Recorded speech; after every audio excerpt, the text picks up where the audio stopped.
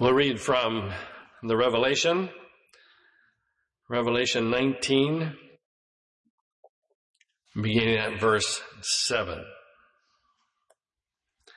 Let us be glad and rejoice and give honor to him, for the marriage of the Lamb is come, and his wife hath made herself ready. And to her was granted that she should be arrayed in fine linen, clean and white, for the fine linen is the righteousness of saints. And he saith unto me, Write, for blessed are they which are called unto the marriage supper of the Lamb. We've had many weddings in the past year, so marriage at least is on my mind today, coupled with the fact that Debbie and I celebrate an anniversary Wednesday on Valentine's Day. But so do Brother Chet and Sister Verna, and Brother Jack and Sister Wendy. So let your focus be on them. But there's another wedding coming up, and that's what's really on my mind. We see it called the marriage supper of the Lamb.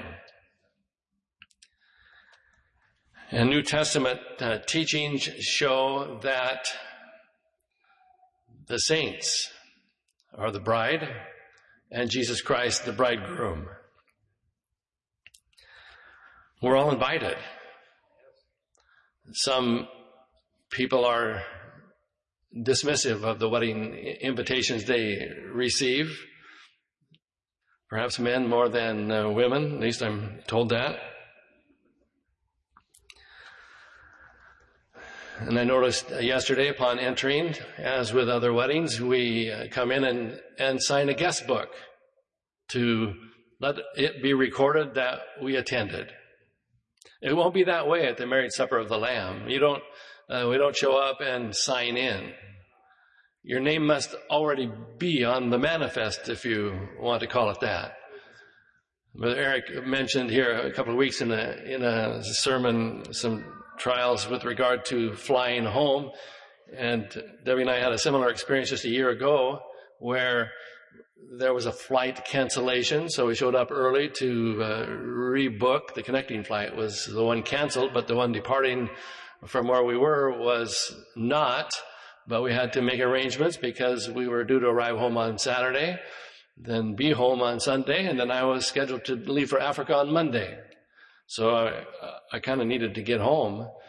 Well, as it turns out, no problem. They rebooked us, and we were plenty early, sat, waited for boarding. We had the ticket and everything, and we went to the gate to be scanned, the boarding pass that is, to be scanned, and they stopped us.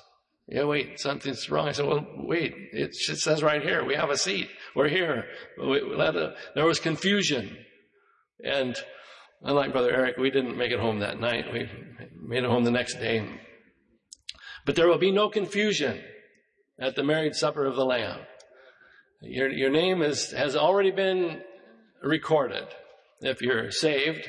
And when you show up, there will be someone like Brother Ray Roll used to testify when he came into church to get saved as a backslider. He told the usher, God is expecting me.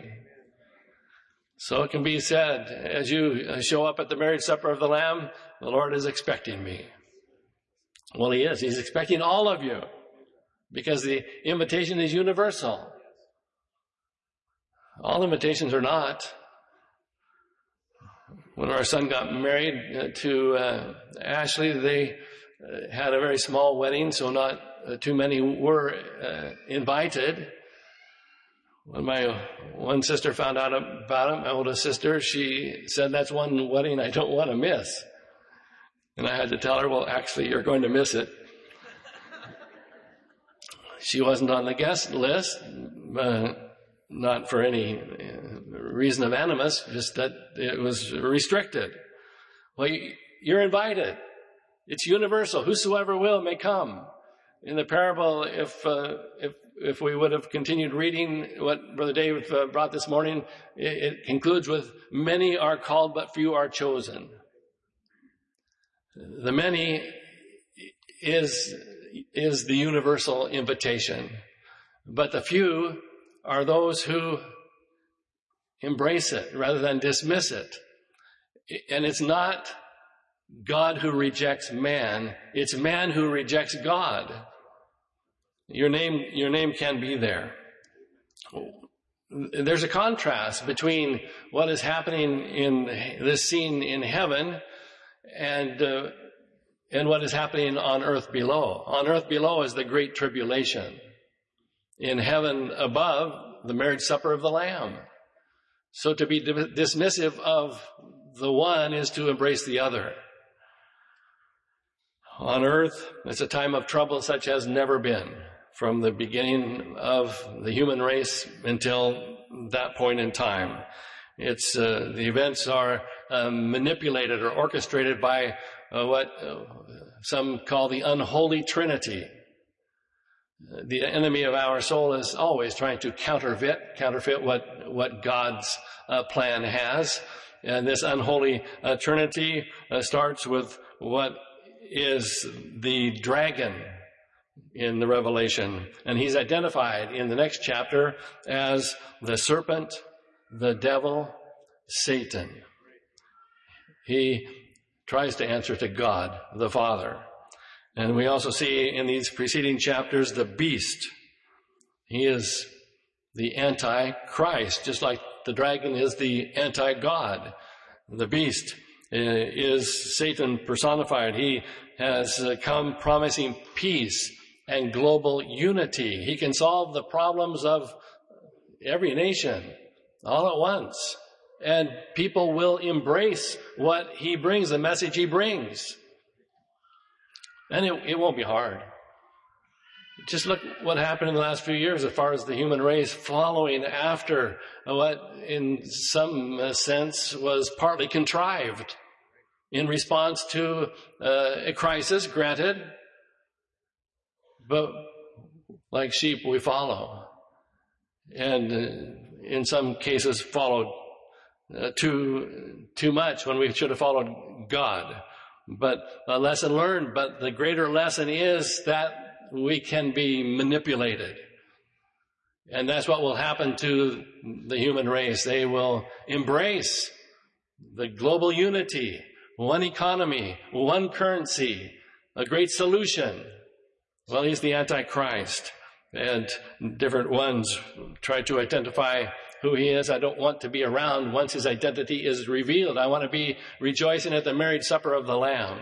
And so do you. And then there is the false prophet. He's the religious ruler identified in these preceding chapters. He's somewhat of a global pope, if you will. Some have claimed that he would be just that. Well, be that as it may, we don't want to be around for any of that. We want to respond to the Spirit of God who is in the world today. We want to respond to the Holy Trinity. Well, the text, we spoke of the marriage supper of the Lamb. It's actually preceded by 4 hallelujahs in the same chapter. That is 4 praise the Lord's. And that was leading up to the marriage supper of the Lamb. And we are among those who praise the Lord before that event occurs.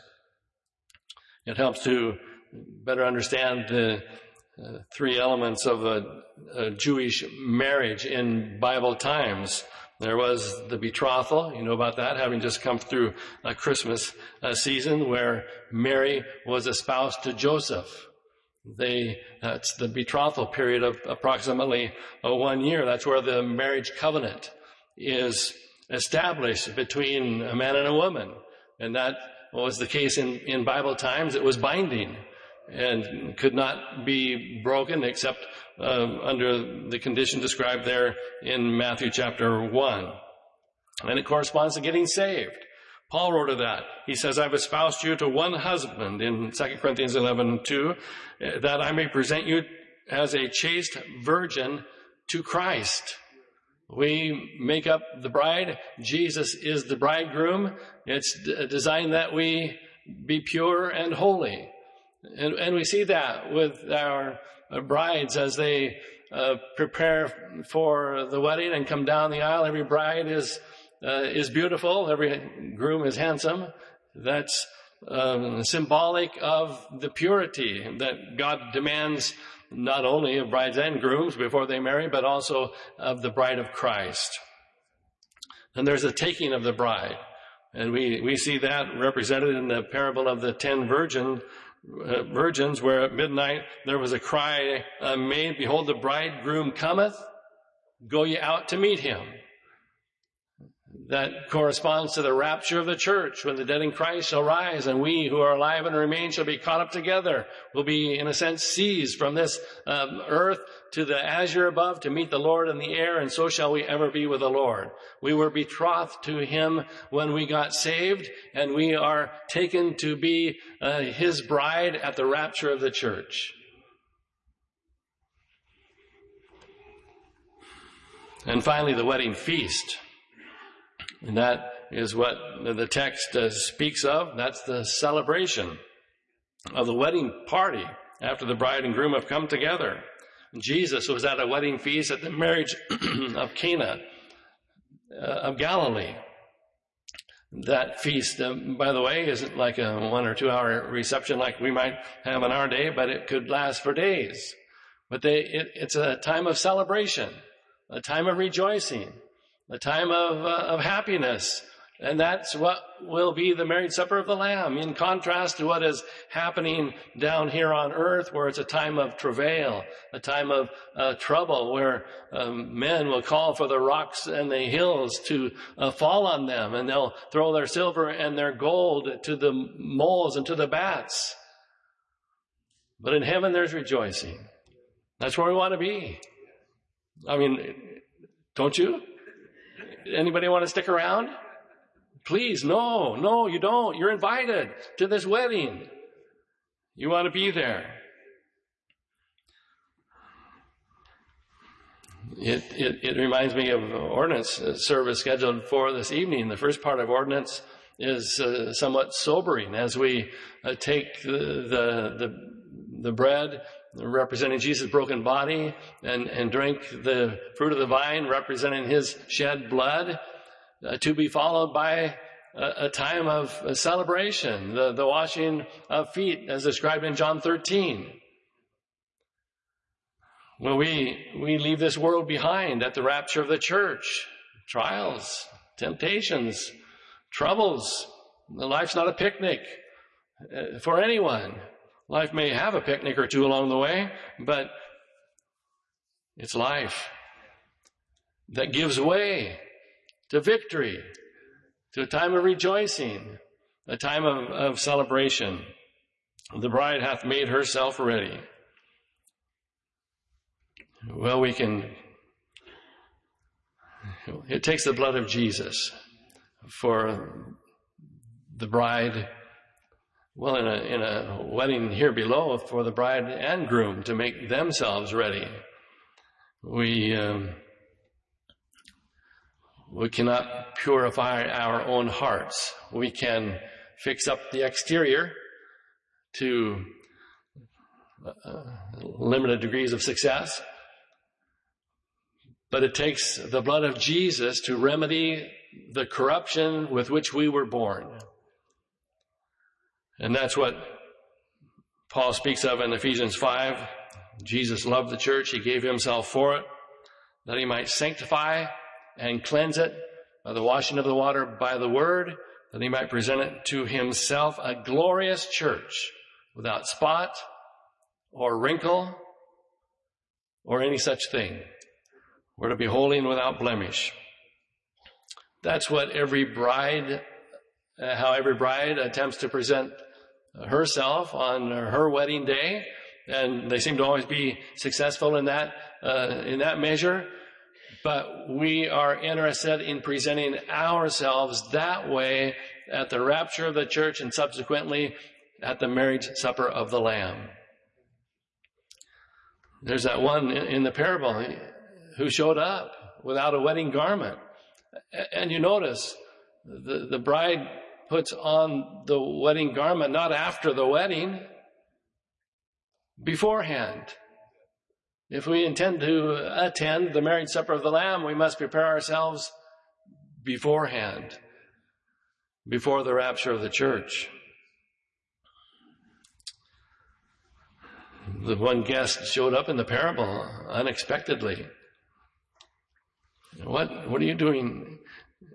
This is a surprise that you try to get here, and there won't be surprises at the marriage supper of the Lamb. They won't show up that way. No confusion. Debbie and I had a limited celebration of our 25th wedding anniversary, inviting those who were part of our wedding party. So not too many, just a few. And honestly, I answered the door, and I was so surprised. Not anyone that anybody here would know, so I'm not betraying anything. But someone showed up, and I thought, wait a minute. What are you? I hope I didn't seem shocked, but it was someone who had heard about it through the grapevine and thought it was a universal invitation. And so I was surprised. There won't be any surprises at the marriage supper of the Lamb. We won't even be surprised. If we're surprised at seeing someone and saying, what are you doing here? Then we're probably not going to be there.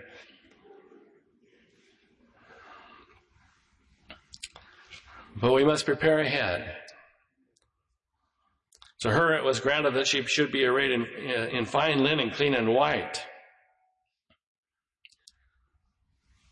Symbolic, as I said, of inner purity, holiness, without which no man shall see the Lord.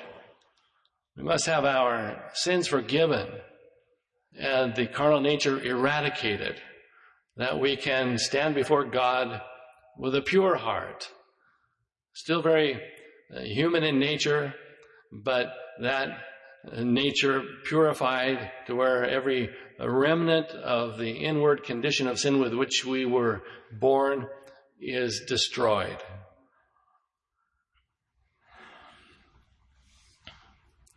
The bride was modest. Thank God that our brides present themselves in a modest fashion, unlike the world. And it's very striking that in contrast to the biblical prescription, when brides of this world tend to disrobe publicly as they prepare to present themselves rather than cover themselves publicly. That's immodest. Immodesty, well, I'll put it this way, modesty is attractive to everyone. Immodesty will certainly capture attention, but it will capture attention that you don't really want.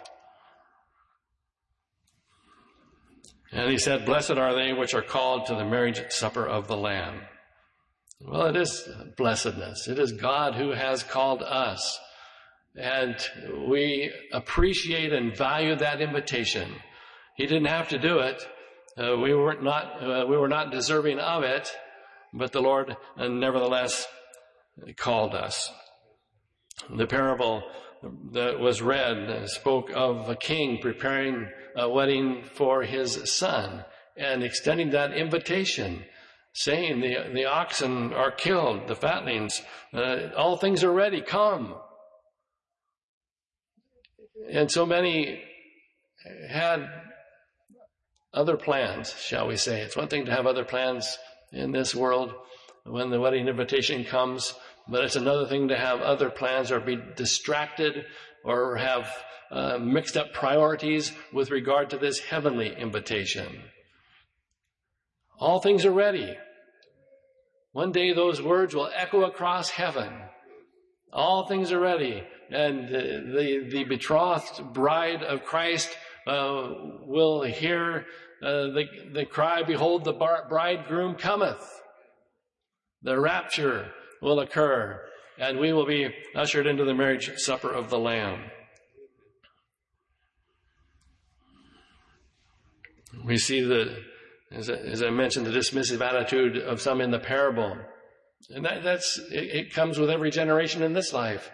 I noticed during the time that my family was coming into the gospel, having come from out in the world, other families who were brought up in the church were leaving the gospel. Oh, God, help us. Let's value the invitation. Let's value the gospel. When we arrive, here are the words that you will hear. Well done, thou good and faithful servant. Enter thou into the joy of the Lord. Come, ye blessed of my Father, and inherit the kingdom prepared for you from the foundation of the world. Those words, when you enter the marriage supper of the Lamb and hear those words, you might remember this day I heard those. Yeah, that's it. I heard that I was going to hear those words, and now I've heard them. At the Last Supper, Jesus said as he taught his disciples about what some call communion, I will not drink henceforth of this fruit of the vine until that day when I drink it new with you in my Father's kingdom. It's going to happen. What we do here is simply a foretaste of what we will do there. We must watch. We must be ready. We must prepare ourselves. Jesus also said, blessed are those servants whom when he cometh, shall find watching. Verily I say unto you that he shall gird himself and make them to sit down to meat, and I will come forth and serve him. Wow. Served by the Lord. That's what we will be doing up there as the world is headed toward complete destruction down here. Your choice. Marriage supper of the Lamb, great tribulation. It's awful simple, isn't it? I mean, would you rather have a pat across the back by a friend or a fist across the face? I mean, none of us were born yesterday. We can figure that out, can't we?